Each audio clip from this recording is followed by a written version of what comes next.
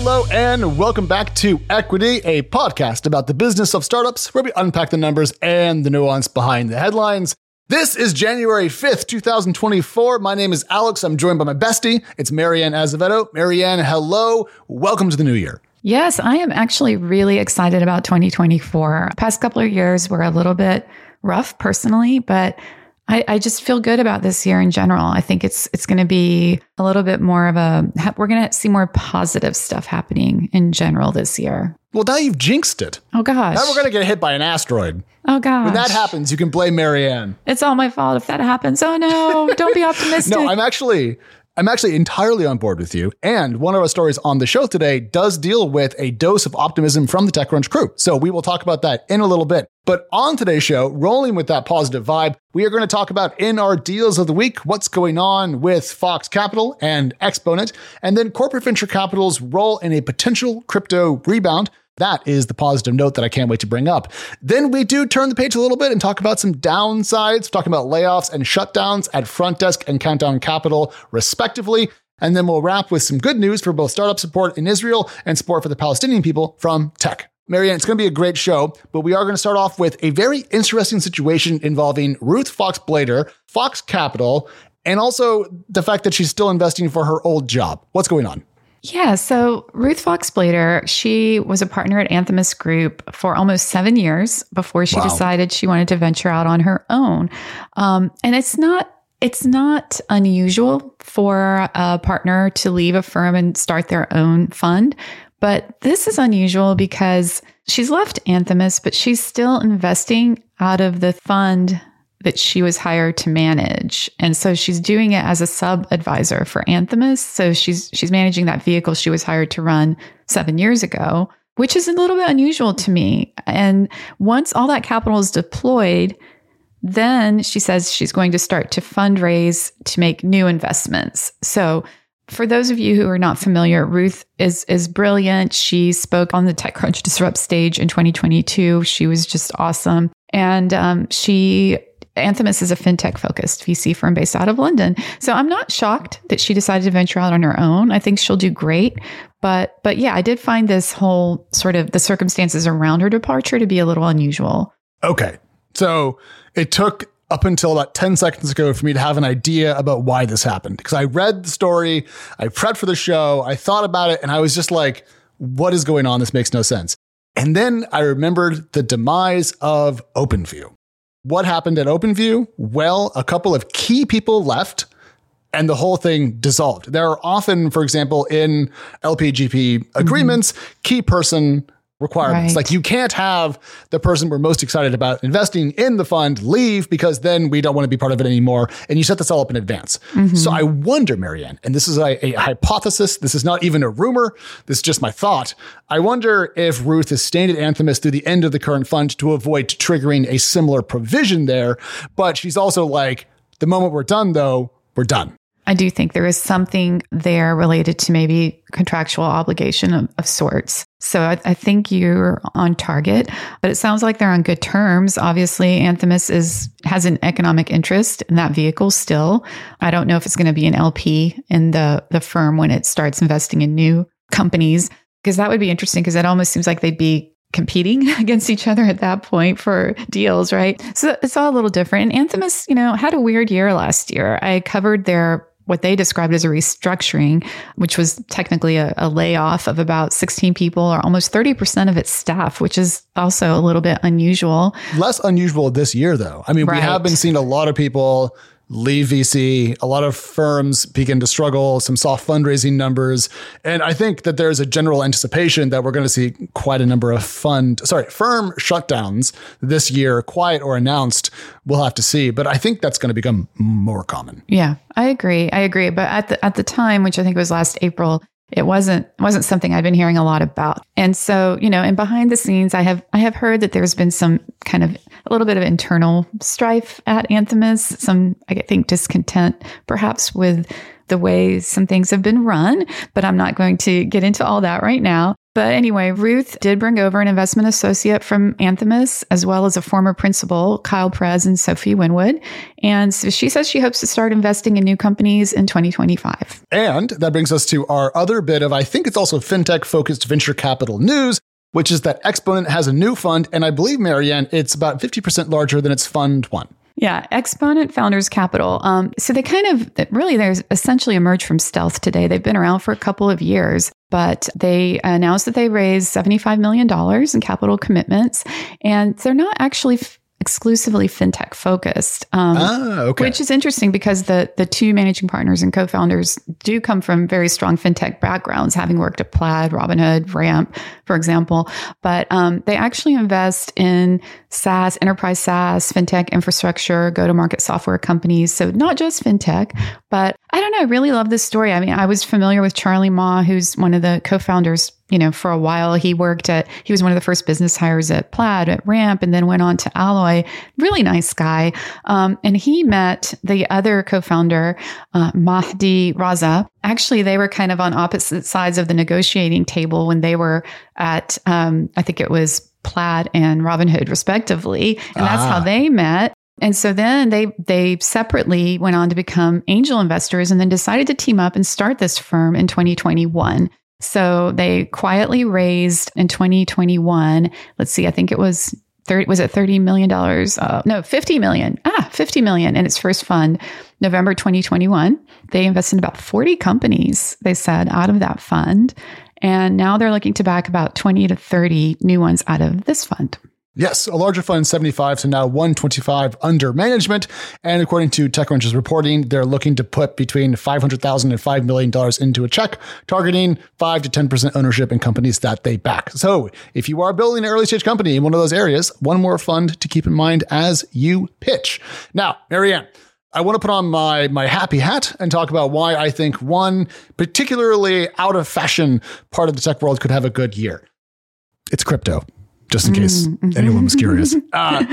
We all know that crypto had a really big 2021 and then had a couple of years really, really far afield from a couple of different hype cycles. I mean, there was a moment when AI took off that everyone was joking that VCs were dropping their crypto moniker and moving to become AI experts. It became kind of a meme. But I do think that the winds are shifting a little bit. And here's what I'm thinking. We have seen in the last couple of months the value of major crypto tokens, be it Bitcoin, Ethereum, Solana, whatever, greatly appreciate. And we've also seen a commensurate rise in value of total trading activity. And because a lot of exchanges in the market, your Coinbases, your Binances, eat off of trading revenues, historically at least, I think we're going to see a lot more money at those exchanges. And that means, finally getting to the point here, that we could see a rebound in corporate venture capital activity as a result of that, because historically, Coinbase Ventures has been one of the most, if not the most active investor in the Web3 startup space. And so I think that there's a number of factors coming together here that paint a much more bullish picture for Web3 in 24. I think you're right, Alex. Obviously, we see that the price of Bitcoin went up a lot. I think this was the highest it's been in a while this week, reaching or topping 45,000. 45, 47K, somewhere in there. I forget the exact type, but it's around 45 as we record. Yeah, exactly. Which is huge. And I feel like, the whole FTX SBF debacle really kind of hurt crypto in 2022, 2023. Not just that company. There were a couple of companies, right? Binance, others that just sort of put, a damper on the space. But I feel like people are starting to move on from that and starting to see, okay, crypto is not, just because there's some bad players in the space, it's not all bad. There's still potential here. Some bad players in the space, Marianne. That is... I do appreciate it when you break out your British understatement and just kind of bring that to bear. I want to throw in some more good news. Fred Wilson over at Union Square Ventures, one of my favorite and kind of one of the original, I think, venture capital bloggers out there, talked about how he thinks this year is going to be the year of regulatory clarity for crypto. That has been, well, man, the question is, what kind of regulation and who's happy? Yeah. We don't know. But at a minimum, clarity by itself will have some value attached to it. And there's a lot of other stuff going on. I mean, I am talking to Jackie on the TechCrunch Plus team, also listen to Chain Reaction podcast. It's fantastic. About the Bitcoin spot ETFs that are coming out.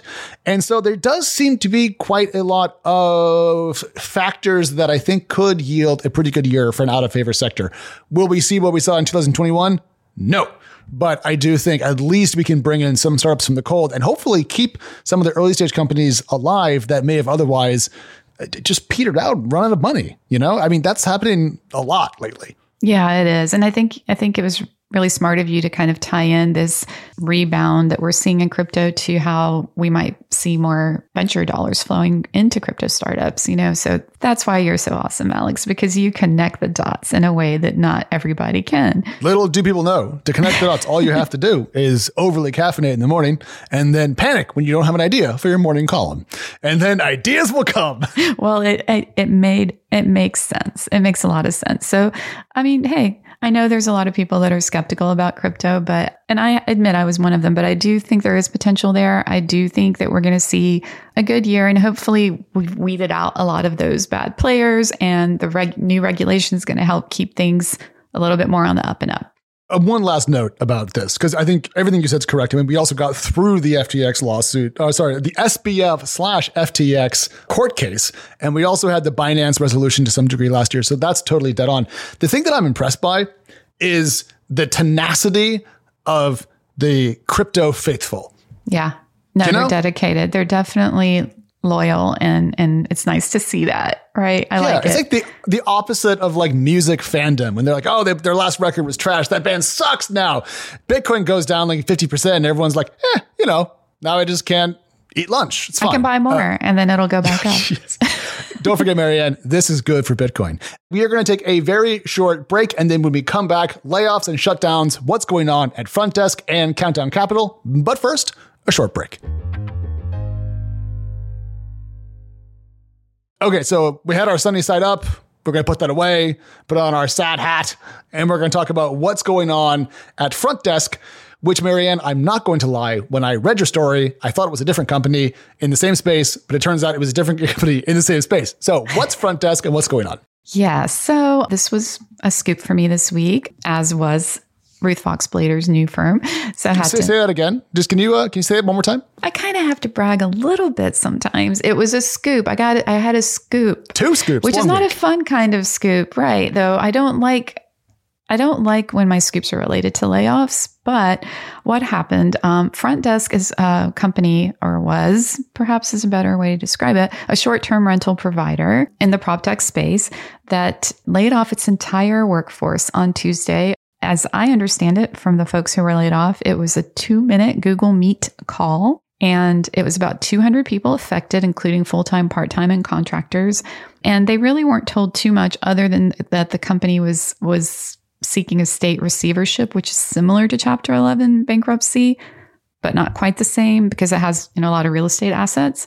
And one of the things that struck me most about all of this was how you can tell that the company really just wasn't being realistic about what was happening, because 7 months ago, they acquired another startup called Zen City. As early as 2 months ago, they have job postings on LinkedIn, including one for a chief of staff that were still there as of Tuesday. So I get the vibe that the executives were just really thinking this was not going to happen. And from what I hear from the employees that were let go, the company was trying to raise more capital, but investors were not buying it. So they couldn't raise more money. They had no choice. They had to shut down. Yeah. When the cash goes to whatever the effective zero number is for your business, everything stops. Cash is business oxygen. And if you can't breathe, humans die. Businesses apparently go into state receivership. It does sound like they had what they thought was a promising funding round coming together, and a lot of things they could kind of build up to that and then afterwards, and then that didn't come together. What we don't know at this juncture, at least, is how realistic was the expectation that the funding round would close so they could keep going. But this is a business model point, but roll with me here, Marianne. Short-term rental providers have to secure real estate. They have to manage it. They have to kit it out so people can actually stay there. Then they have to advertise it, and they have to compete with other short-term rental options, which range from Airbnb to long-term stay hotels. It seems like an enormously capital intensive way to get into a highly competitive market that does have quite a lot of regulatory overhang to eke out thin margins on a non-tech product. So why were there so many of these companies backed by venture capital dollars? What am I missing in this picture that made this seem at one point to be a viable way to deploy capital? I think maybe a lot of them, this one started in 2017. A lot of them started before, I think, rents and just housing prices in general went nuts. During, I think, the pandemic really affected housing markets everywhere, and the housing shortage and the low interest rates. And so rents went up, home prices went up. And so, that's my guess. I think they just didn't really think long term about what would happen if the market changed or turned. Maybe they just didn't project enough to factor that into their models. And in Front Desk case, what I hear is that they were looking to try to move into management, like building management, which I've seen I think it was Zeus Living tried to do that as well. And it died or reportedly died a couple of months back as well. I think they realized it wasn't working. But, they also, from what I understand, were not making rent on a number of their properties and pissed off the landlords, which made things even worse. And then I think they were charging too much, asking too much for the rentals as well. And people are just not wanting to pay. Yeah. Well, I wonder who the target market was on the consumer side. Who are they trying to rent things to? Because there is a market. For example, corporations will often have a handful of apartments in certain cities. If they have to dispatch one member or another to that city, it's easier to have a couple of places in New York you can stash an executive for a couple months versus going out and finding one every time you need to bring someone to a particular city. But those relatively high dollar, low concern with cost contracts probably aren't so big. And so at that point, you're just kind of trying to sell to digital nomads, I guess. I don't know. Yeah. And I wrote about another company. This is the one exception I feel like in this space that seems to be doing okay back in October, called Anyplace. And they're doing something very similar where they offer people furnished rentals and kind of more longer term. They're like a minimum of 30 days. And so they just raised more money in October and they seem to be growing. So that company feels like an exception to a lot of these others that haven't done well, because Front Desk is not alone. As I mentioned, there was Zeus Living, there was Wanderjaunt, Stay Alfred, Lyric, Domio, and actually Front Desk bought the assets of some of those failed companies, which is kind of ironic because now it's joining the ranks of the failed companies in the space. We've seen that before. There was some consolidation in the scooter market, for example, and now, as far as I can tell, Lime is kind of the last company standing there. I'm not going to talk about Lime because whenever I do, their PR team yells at me. But mostly we saw some consolidation in that space and then mostly failures. And I think, I wouldn't be shocked if we see that in kind of the e-commerce roll-up players that raised a lot of money to go after Amazon a couple of years ago. I bet there'll be consolidation there. We've already seen this in the 15-minute delivery space, which is mostly full of, I would say, smoking craters in the ground where cash and optimism have landed and burned. Maybe actually that's an interesting indicator, Marianne. If there is rapid consolidation inside of a space with players being bought because they're dying, maybe we should just view that as more like contagion than salvation. Yeah, it's a good point. Yeah, because we have seen that play out more than once.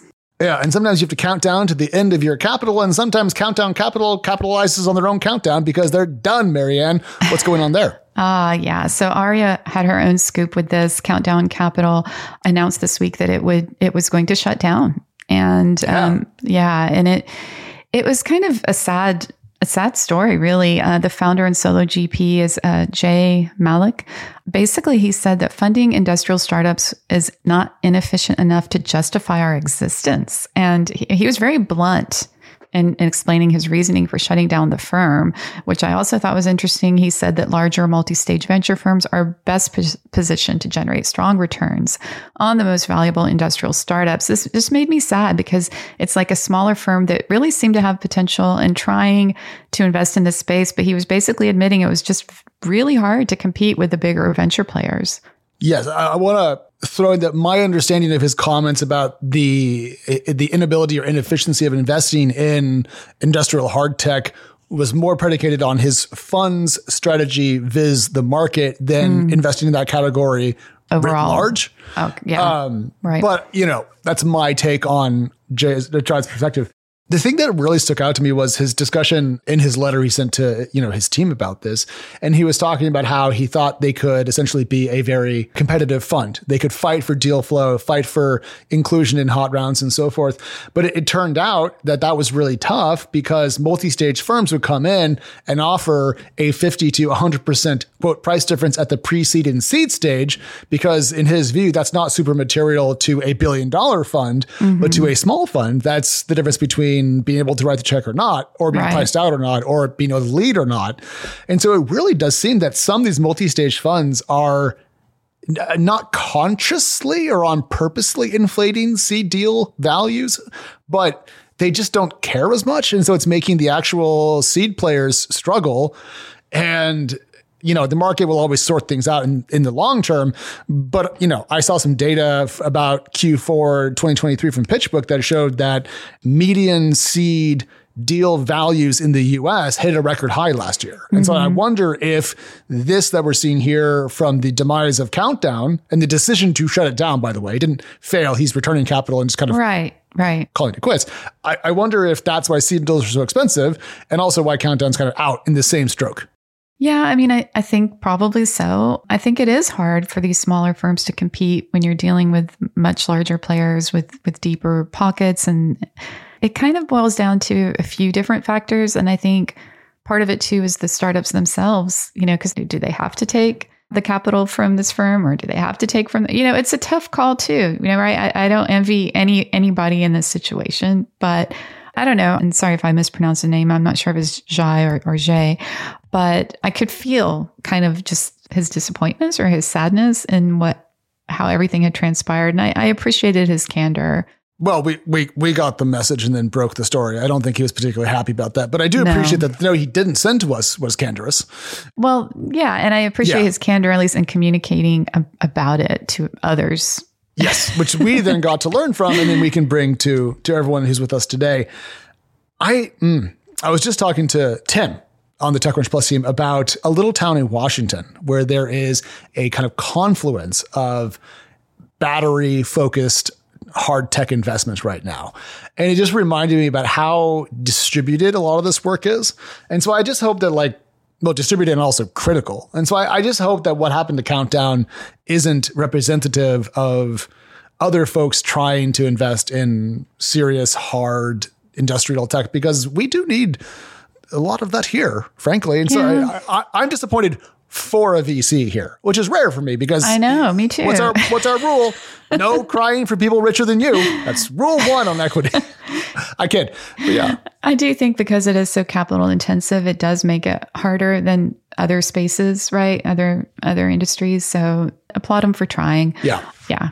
Okay, Marianne, I had more to say about the price differential, but we have more to get through. So let's put down that and pick up something else. Israel, which we all know is currently fighting with Hamas, which has impacted its technology industry. One thing that the Israeli government is doing is putting together a kind of relief package. And I thought it was done in an interesting fashion. So according to the FT, the Israeli government is essentially putting together a $100 million facility over several tranches that will match private investment into existing Israeli startups. And the money from the government won't have to be repaid unless the company becomes profitable, which is funny because startups aren't. So it's almost like free money, but tied to private capital to ensure that it's not poorly allocated. And I think they put out about 45 million of it so far. So Marianne, in terms of keeping things afloat, I think it's quite smart.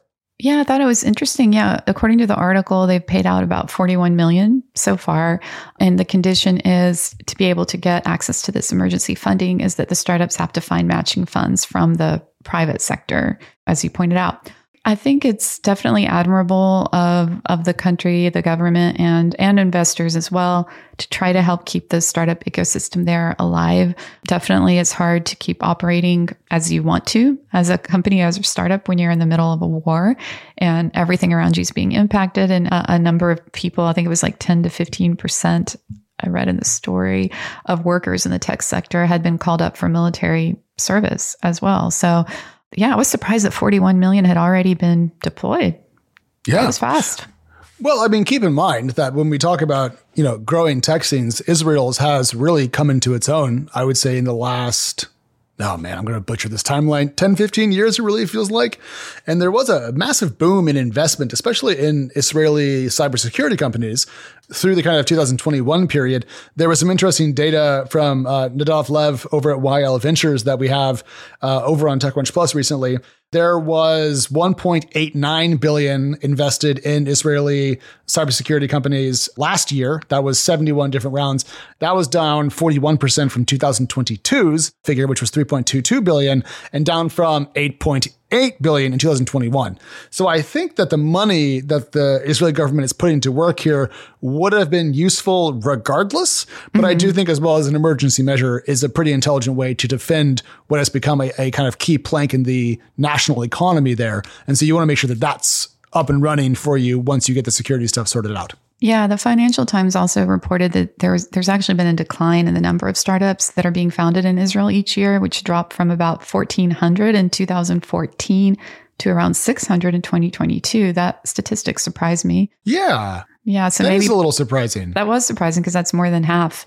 But maybe like this initiative is also just to help ensure that the companies that are there, don't shut down or fail due to a lack of funds related to the war. Yeah.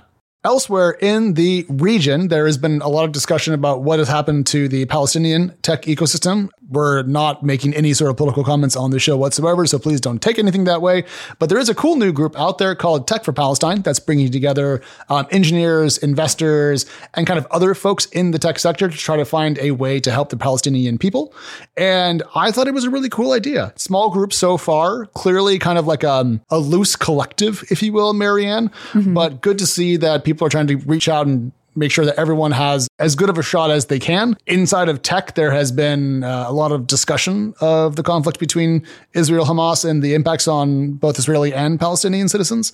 I was just encouraged to see people coming together and trying to work towards more harmony, more care, and hopefully to ameliorate some of the clear negative impacts of war. Yeah, obviously Palestine doesn't have the size tech ecosystem that Israel does, but it was growing in its own way. There was apparently a lot more companies that were hiring like freelance engineers out of the region, or some that had set up maybe satellite offices, I believe.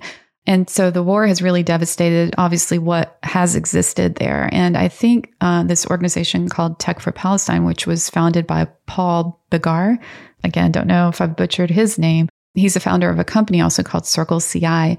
I think Paul is just trying to help bring a voice to people who support Palestine in a way that hasn't been formalized. And he's encouraging them to build open source projects, tools, and data to help others in the industry advocate for the Palestinian people. Yes. And let's just hope that 2024 is a year in which we see the end of several wars versus more bubbling up as we have in the last couple of years. It has been sad to watch, and it's just sad. Anyways, that's the end of the show for today on that particular note. We were shooting for some positivity there, seeing people work together. But the good news is that Equity will be back next week. We'll be here on Monday, Wednesday, and Friday, as always. We love you guys. Thank you so much. As a small reminder, we did have a number of excellent shows in the Christmas through end of the year period. 3, in fact. So if you haven't gotten a chance to listen to those, we have interviews, we have rundowns. It is an absolute jam. And if you want even more of Equity, in the meantime, we're Equity Pod on X and Threads, not Twitter. I keep almost saying that. And we're also TechCrunch Pods on TikTok, if you are a TikTok person. All right, we're back on Monday. Goodbye. Bye. Happy New Year, everyone.